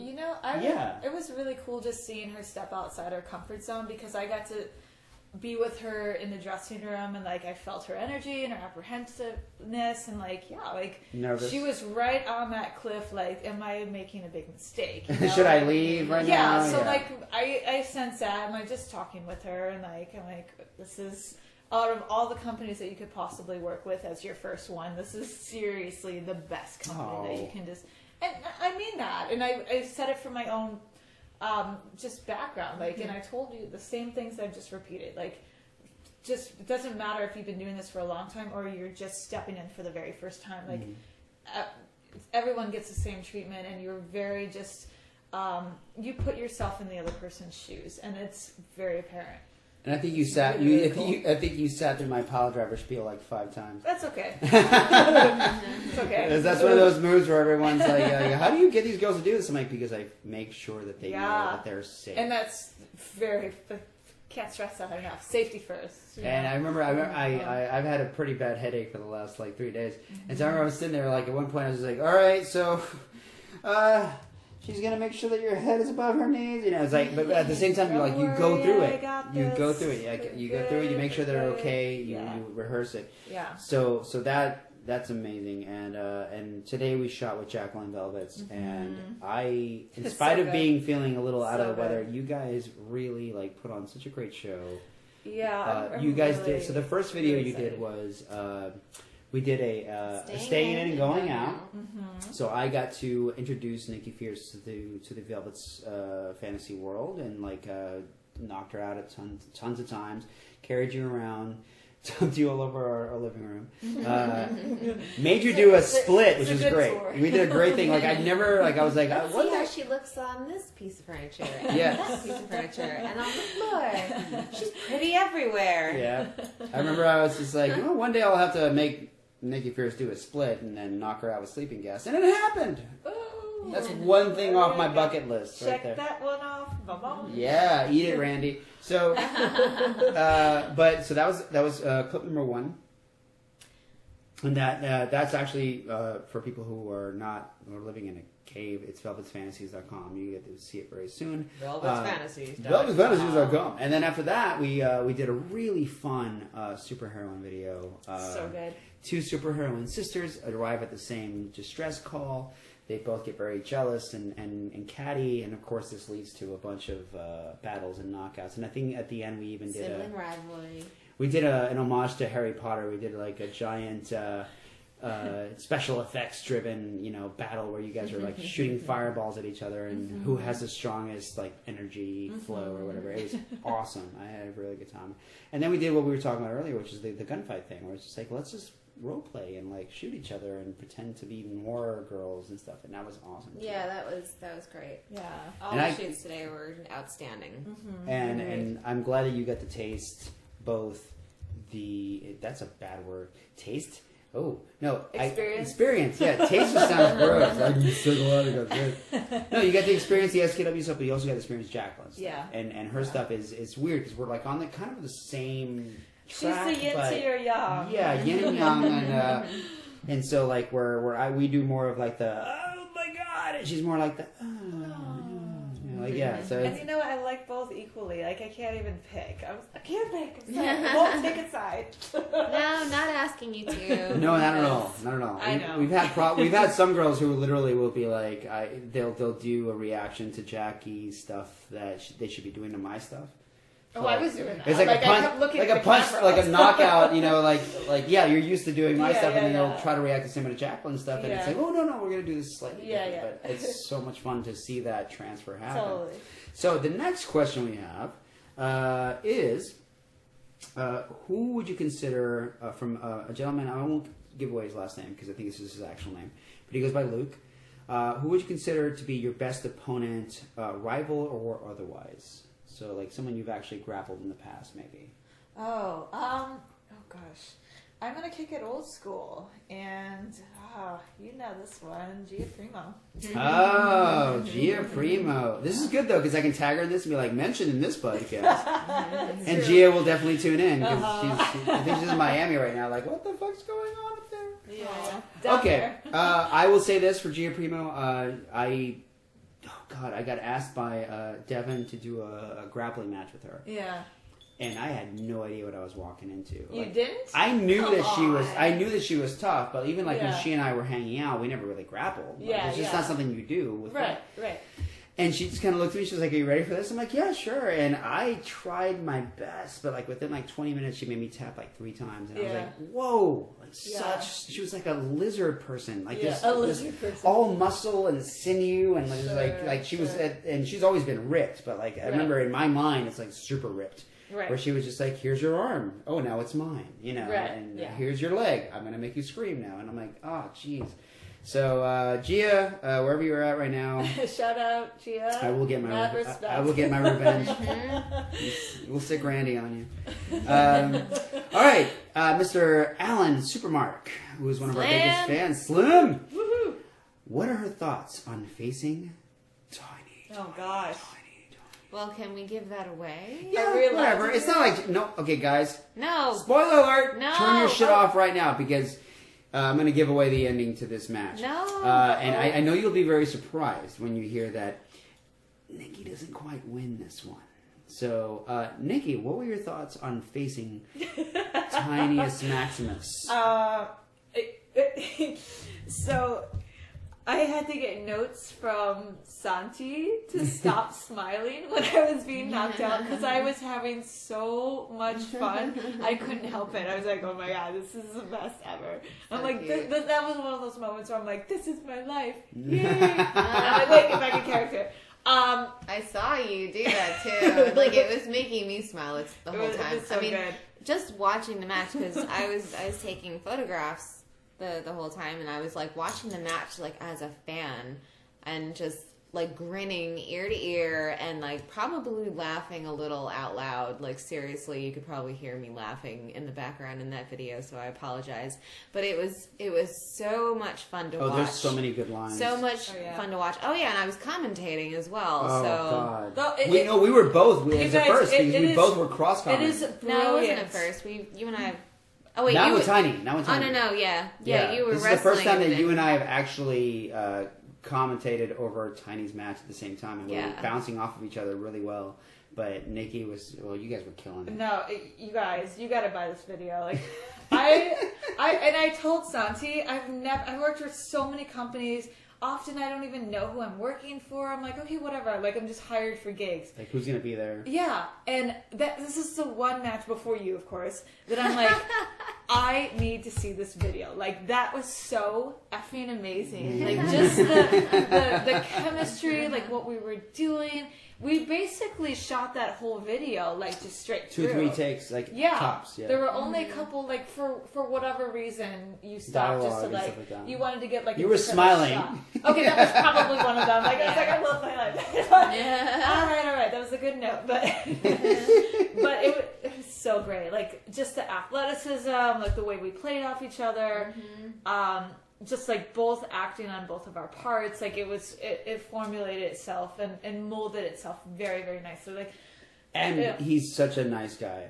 And on top of that, yes, That's the thing. You He's meet him, brilliant. and he's so sweet, and he's just a big, lovable, sweetest. huggable teddy yeah, bear. and he just genuinely just loves what he does and loves Yeah. life. Like the kind of people I want to surround myself with. So, yeah, He's still. I want more. I think More he's Tiny. he's still more tiny. Oh, believe me, people are gonna. I can't stop getting requests. But he's. It's funny because he really loves what he does, but also he sees what I do, and he goes like, "Wow, the hell did you?" That's do?" cool. And Yeah. it's like, but he's really appreciative of respect it. on Yeah, all very levels, respectful, and he just loves like shooting with us, and like he wants to do more stuff with Jacqueline as well. So Oh, we're gonna bring him in and have him do some cool special effects, like he's a monster versus these like superheroines. Cool. So guys, seriously, we've shot a lot. It's God, so many Tiny videos, and they're so good. I mean, the one we just released with him versus Jordan Grace is phenomenal. Oh, That's yeah. the one that I showed you. Yeah, that the was clip my from- moves. But We need to get Tiny on a podcast. No, that'll happen. We'll have a tiny podcast. I'll have to get a smaller recorder. But It'll take no. a very little space on your hard drive. But it's not even about the size of the moves that 1 you megabyte. take. Like, because there was some stuff that Jordan Grace took that I would never ask anybody else to Right, take because she's yeah. absolutely amazing and insane. But the way that you sold the stuff that you were given was what made that video, because it was just, and he responded to it because he was like, "Oh, it's so easy to work with somebody who knows, if I'm stepping on your foot or stepping on your hand, Oh, yeah, those are you can fun. sell the shit out." That was like amazing. That was absolutely amazing. yeah, And there's just a single step on the foot. Right, it was so simple. Like, anybody else could have just been like, "Oh, ow, my hand, how dare you." But the way that you reacted to that, and you, like, flipped your body inside out, upside down, and, like, oh my god, I didn't even want to take pictures because I wanted to see what was happening. I was like, this is fucking awesome. Very true. Very true. Let me check for any last minute questions. I know I just posted a quick thing, and our fans are very slow to reply. I don't know why. I think it's because it's what's tonight? Oh, it's a weekday. So one of our fans sent us, and we'll end on these notes because they're really good questions. A gentleman named Joseph. I'm not going to give away his last name. So he said something along the lines of, "I know you mentioned models feel better knowing that you and Jacqueline are dating. What are some challenges you and Miss Velvets have had to overcome when hiring models individually versus collectively?" Interesting question, actually. Individually versus collectively. So I guess what he means to say is like when you deal with, like, you're working with, like, let's say just Nikki, but when we have like 9 girls in the house, like how does that differ between like working with just one model where she's just working with me, working Is with that you? what he meant? Because Because what I thought of automatically was like when you hire pros to come and work for you, and I know that a lot of the pro girls, they won't do fetish work, and to them okay. it's just like, I'm a wrestler. Yeah. This is it. I don't want to be categorized into like Yeah, wrestling which is as a fetish, fine. even even though they work for Sleeper Kids World, and it's so it's a tame, weird line. It's But a weird line, it's- but they can justify it in that way, and that's probably the only reason why. But it's funny because situations like that have arisen where, like, he will work with a wrestler, a pro, and, they'll get to know me and we'll talk about, like, what my site is, and then all of a sudden they're like, yeah, sure, I want to do that. That sounds like fun. And then now I have pro wrestlers on my site that have never done any fetish work before. And, of course, like, my content on my site is such like a broad spectrum of stuff. I'm not going to ask every girl, like, you need to be knocked out this way, you need to be stripped down, you need to have this done. You like, no, like, if you're not comfortable doing that, like, I can put you into any role that you are comfortable in. Like, if you just want to be like this character, remain in this type of outfit, and like just be the one that's like knocking out all the girls and like carrying them around, like hell yeah, let's do that. So like some occasions it's worked out like that, and then there's other pros that Santiago's worked with that I'm just like, those are his girls, and like, Yeah. it doesn't bother me any, because like I have so many wonderful girls like on my site already that I love working with, and that I know love this content, and maybe it breaks my heart a little that they don't want to do my stuff, because what my sleepy fetish and all that stuff, it's considered very taboo, unfortunately. So I can't judge them for that, and if they don't want to work for me, I don't take it personally. Gotcha. What do you think is taboo about that? Sorry to... No, but that's actually, I think Jacqueline Like, understood the question better than I did, because I think that's exactly what he meant to ask. Was Yeah. individually versus who we use as a team, and like Yeah. What do you consider taboo about what you do versus what... Well, something is? so sleepy and like, girls getting knocked out or held up by gunpoint, and it's all stuff that's like against somebody's will. And so there's a very fuzzy line that people almost consider it like rape, because you're doing something that somebody else doesn't want done to them. And so it's a very taboo thing. Like, Got that. Like, Okay. even on Clips for Sale, like, Yeah. they allow numerous niches on there with, like, incest and like, peeing and all these kind of weird bodily fluids and, like, whatever it is. But on clips for sale, you can't Damn it, even Randy. say, "Damn it, Randy."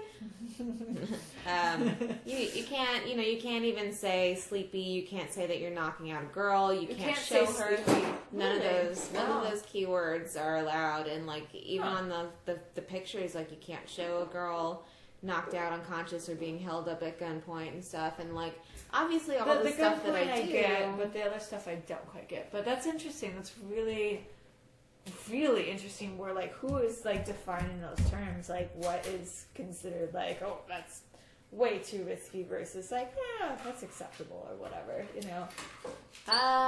It's interesting. It is, yeah, it is interesting, and who, as far as like who's controlling that, it's like I'm drawing a blank at who they are, but like it's like compliance order Thank or you. whatever, like More wine, guys. More wine. Or Randy like having a good time. 2257 like compliance order or something. Yeah. You know what I'm talking about? No, so basically it was a weird thing where people were saying that, especially on clips for sale and stuff like that, where you could do things like you can pee on a guy or pee on a girl, or you can do like But really as long as they extreme- consented on camera. Yeah. See, that's what I want to get. So, like, if they consent on camera, basically anything goes, essentially. Exactly. Versus, like, Whereas something an as simple as a girl implied getting thing. chloroformed was That's suddenly so fascinating. completely. Even though Yeah. all of my stuff Is obviously, consensual, obviously. It's Obvious. obviously Because it's Obviously, on camera and these- implied.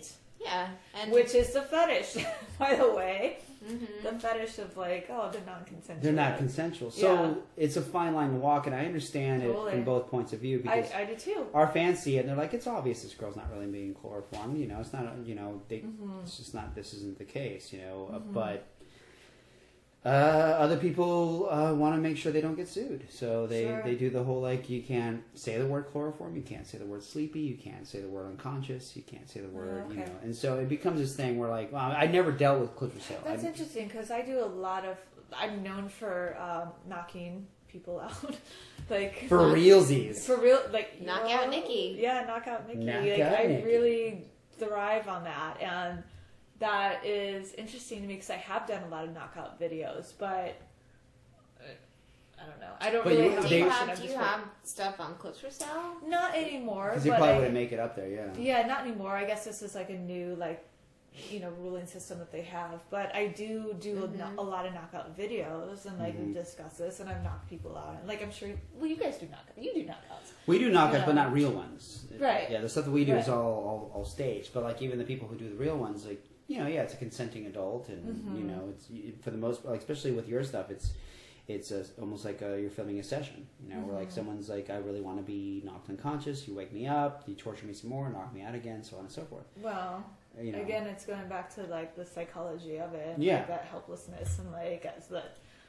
that surrender to like the moment. Like there's that last. Mm. That last breath, essentially, of like, Yeah. okay, I'm going to give in to you because I have no choice, and Yeah. there you go. That's We've like had- the whole sub-dom relationship as Mhm. well, like just having somebody overpower you no matter what way that might be. And breath play is a big part of it too. Sure. I mean, I've seen a lot of dom and sub relationships where they will just kind of do that. It's just It's like ownership. yeah, or like Yeah. there was a girl that we had at a party who really enjoyed being actually knocked out, and For realsies. for realsies, Okay. and she had her dom. Kind of do it to her a little bit during the party, just like squeeze the carotid arteries, and like you could see she was starting to kind of fade, but then he would let her go. So it's like that kind of ebb and flow, and that was their relationship. And I understand. I mean, I understand clips for sale, and they're trying to, but it makes it harder for producers who are just doing playful stuff. to Yeah, just, that must be So we'll do another one or two more questions, and we'll be done. But I'm having a blast. This is so much fun. So, for instance, says Mr. Joseph, dealing with controlling / jealous boyfriends, or dealing with time-sensitive projects. Now, the time-sensitive projects we don't really deal with because, like, with our projects, Jacqueline and I basically say like they're done when they're done. Like if They're we done when we say they're done. pretty much like if you've ordered a custom with us and for some reason the girl couldn't make it on X day, then you have to wait till she comes back. That or you can get a different girl to do it earlier, so on and so forth. But for the most part, there's not a whole time sensitivity because like we put so much work into our shoots that it's great because a lot of guys will be like, God, I've been waiting for 3 weeks. And then they'll get their custom and they'll be like, this is amazing. Yeah. Okay. I'm sorry I said anything. Which is what I'm looking for. I like that reaction. Yeah. So whatever about that. Now, the topic that I think is interesting, and it's something that, shit, I don't know if we should talk about drinking wine. No, let's do it. But it's the controlling / jealous boyfriends. Or we can even expand this, or wives, like if we go into sessions and stuff. I don't know if this is directly specific to, hiring girls on shoots, but, from all sides of the story, people that decide to engage in these moments. Yes. To say. Yeah, very true. And we've had, luckily it hasn't happened a whole lot. But when it does happen, it's pretty intense. We had a girl who worked with us for a while, and she said, "Hey, there's this guy that I'm dating. He wants to kind of come with me." And we're always very open to have someone bring their significant other. If anything, I like it because I can set their mind at ease. Totally. Yeah. And go come on downstairs. Look, it's not. It's nothing. Because they think that it's like an orgy. They think in their minds they just think this is a guy who shoots girls wrestling. God knows what happens afterwards. It's like no, we shoot, we have a drink, and everyone goes home. And if they're lucky. Or if we're lucky, we all have a big dinner together or something like that. It's not a big deal. / orgy. Damn it, Randy. So we had one guy who showed up and he watched this girl wrestle and he was chuckling and laughing at the gimmicks and stuff that we were coming up with. And he seemed to be really okay with it. And then later on that night, we were going to do, it was like a Saturday night. And I said, guys, we're going to do a little fire pit, which fans, if you don't know, Seabrigade does a lot of fire pits. There's a lot of fire pits, drinks, hanging out, post shoots, just to be able to de-stress and And so I told the guy, why don't you bring why don't you come back with your girl and you guys can join us, have some drinks, whatever. He's like, oh, that's really nice. So later on that night, he shows up, and as far as I could tell, he had a great time. He was chit chatting with people he had never met. He's drinking. He's smoking some cigarettes, whatever. And then 2 days later, I get a phone call from his girlfriend. Like, oh, yeah, he's not happy. He doesn't want me to do this anymore. And I'm like, oh shit, I'm so sorry. What's the situation? And she's like, I'm so sorry that you had to dump him. And that's actually what happened. She dumped him. And Oh. he said, I don't want you to do this anymore. And she said, fuck you, I really enjoy doing this. Good for her. But Sorry. I want to. No, it's okay. Don't be sorry. Don't be sorry. Like to me, Good it's for her. and that's a whole other realm Yeah. of shit that I want to talk about. But like I said, so what was his thing? Like, what was his deal?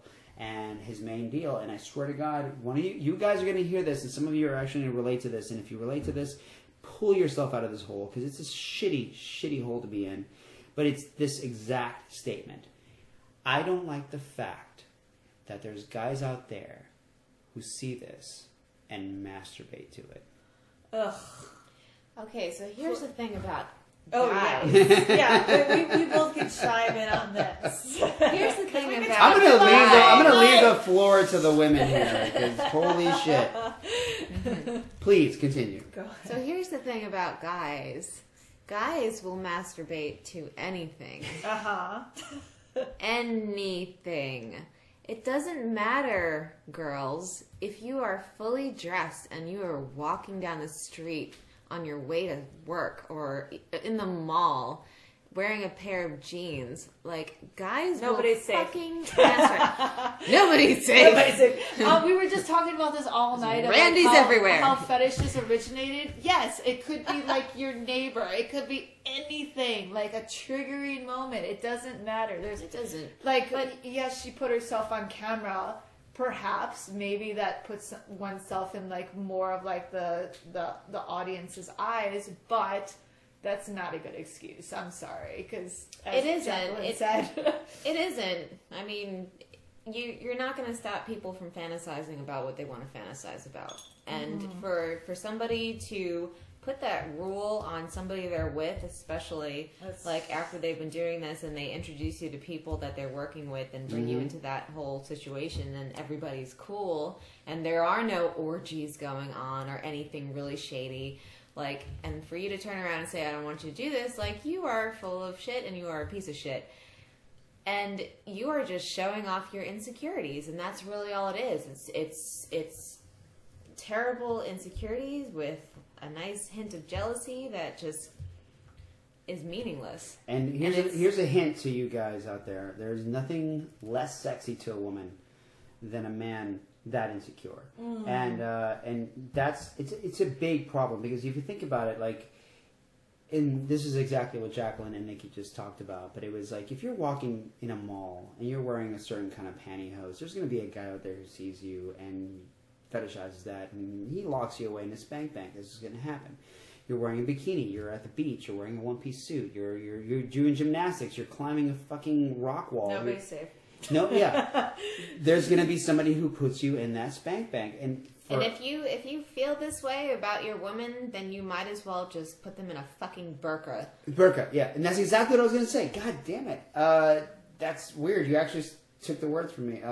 It starts off as, I don't want you to be on this site, and I don't want guys to fantasize about you, too. I don't want you to be at the beach. Well, that's a blessing in disguise. Like, it's actually a good thing that he presented that side of himself to her, because it would have only gotten worse. It would have he got it out of the way. But it really is when I was like, I don't want you to be walking around the beach with a skinny bikini because a guy might blah, blah, blah. Or I don't want you to be at the pool. Or I don't want you to be at the mall. Because I don't trust you, and like, I don't respect you. But then they do it under the guise of like, it's not that I don't trust you, babe. Right, of course you do. I just don't trust the other guy. Oh, bullshit. It's like, wait, you don't trust the other guys to what? Go home, not touch your girlfriend, and jerk off to her? What? Is she going to wake up in the middle of the night like, oh, someone just jerked off to me? Randy? Like, we should just call this hashtag Randy. This is gonna be damn it, Randy. This Damn is it, gonna Randy. be but seriously, are you that insecure that Yes. because that guy sees your girl and thinks she's hot and decides to file her away for later use, that you think that that's going to be a reason for her not to do something that's going to make her money that she enjoys? First of all, whenever anyone puts themselves out there, doesn't matter what you do. You could be a nutritionalist on YouTube. You could be anything.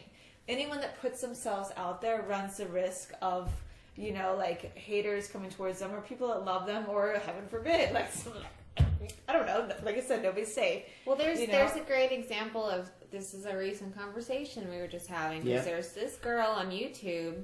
I will name drop. Her name is Cassie Ho.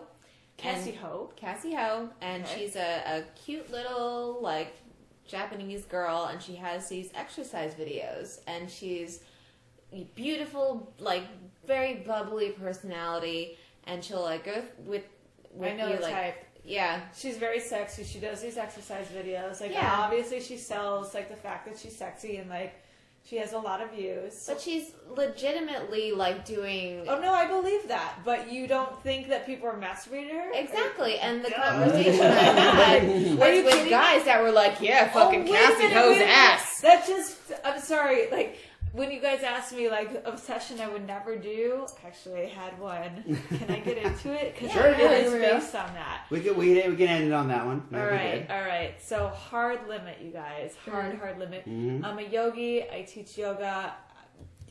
Obviously, it, like, holds, like, a very near dear space in my heart. And a scene that I turned down, just respectfully, like, I get it. I get why you're into the scene. I just can't do it. Was somebody that wanted to watch me do yoga in a session. I'm like, okay, I can get into that. But then as, like, the email chain erupted, he's like, but, is it okay if I... Jerk off to it? guys know, yeah, jerk off to it. And I'm like, I didn't even reply. Ah. I'm like, okay, I'm sorry, hard limit. Like, no, I'm sorry. Well, because that is your moment to be, like, out of the whole fetish world and out of grabbing, like, this is your request. time Yeah. to, like, let go of all that. And for somebody to make it sexual, I could see, like, of course, there's some poses where it's, like, it's very, like, strong and empowering, and yes, they are sexy, but it's, like, that's not what yoga is about. Like, it's about the individual getting to that place. So, totally understandable. Like, and if they do it, fucking keep that shit to yourselves. Because I'm sure there's lots of guys in my yoga class. It's like, can I be your child's baptism? But... me and Randy are gonna. He's gonna pee on me. Well, no, but so that's wow. That's That's amazing. So yeah, that's a really thank you guys for illustrating that particular point, because that really does, and it happens a lot here. We'll have a lot of people who show up. I mean, we've had some boyfriend experiences here that are like they deserve their own podcast. But yeah, guys, just I'm probably not going to reach anybody by saying this, but for the love of God, if you have a girl and another guy finds her hot, and as long as he's not hitting on her or you know, trying to like take her away from you or whatever the fuck your mind thinks is a threat, like it's not a bad thing. Like honestly, I'm very proud of the fact that I am so blessed to be with this beautiful woman who's in front of me, who many men I'm sure fantasize about, and if someone was to tell me like, hey man, no offense, but like I think Jacqueline Velvet's is super hot, and I've had these scenarios, and I'd be like, tell me about them. Fuck it, let me know what you think. It's like, to me, it's like not even it's more like a compliment. It's like, you know, you feel that, you know, you put her on this pedestal, but at the same time, it's like I don't care what you would say. Like actually, the worst thing you could possibly say wouldn't be bad at all, because at the end of the night, I get to lay in bed with this beautiful person, and I'm hers. It's called being grateful. Yes, and I'm hers, and so on and so forth. So like, for someone to say like your girl's hot, like how would you take that as a bad thing? Like going like, what? You want to fuck her, man? Like, well, what? it's irrational to think that like even if you're with somebody that you're never gonna find anybody else attractive ever again. That's just not. Yeah. Oh, of course not. How it works. Of course not. And that's the other big thing about that situation is that like, look, this is my girlfriend, but another guy's gonna hit on her, or not hit on her, but like see her as attractive, and that threatens you. And like if that threatens you as a person, that someone else finds your significant other attractive, I don't know what to tell you. Like that's just so far removed from my own brain of thinking. But reacting to it that way and like, you know, putting barriers down and limiting. You can't shoot this. You can't shoot that. Like that is unattractive. What is attractive is being like, yes, what you did is sexy, or yes, I find this person sexy. Let's talk about it. You know, let's be a part of this together as a couple, and like, you know, and fully support together. each other and respect each other's, you know, feelings and emotions and sexual, you know, interests. Like that's. I feel like when you really truly love somebody, you want to kind of get inside their brain, their psyche. Yeah. Like I don't know, like it's accommodating. It's like being open. Like it's like unconditional and like forgiving someone, you know, like I don't get that like shut down of anything, like no, you have to be this certain way, because like that's not a healthy relationship right there. So unless they do want to be controlled like that. No, you're right. Unless they do want to be controlled like that, exactly. and they want to be kicked in the balls and then be used as a human ashtray. Consensual, yes, of course, and that's fine. But like totally. And that does, that brings up a really good subject. And like to me, it's definitely more about the insecurity, and insecurity is a big no when it comes to the world of fetish and anything like that. Like it's just, especially when it has to do with someone who's, you know, in the world, and you're like, I think I'll end it on this, and I'm not going to name any names, but whoever's listening to this probably understands who it is. But like, we had a model that worked with us for a long time, and she's awesome. She's a great girl. She showed up one day. And then just suddenly out of the blue said, well, I can't do any scenes with guys. And I was like, oh, really? Because we've done matches where, like, you know, you and I wrestle, like, I'll win or whatever, but it's very PG. And she's like, yeah, my boyfriend doesn't like me doing things with guys. And I was like, okay, what if I'm in the shot? Yeah. No, not at all. Wow. So not even in the scene. Wow. Like, and it was one of those, like, unless he really gets to know you and approves and gives you his stamp of approval. Oof. I'm like, what if I'm just in the scene? Well, he has to assert his male dominance over you and know that you are not a threat to that. I was very close to asking, like, did he pee on you before you got on the plane? Like, is it one of those things?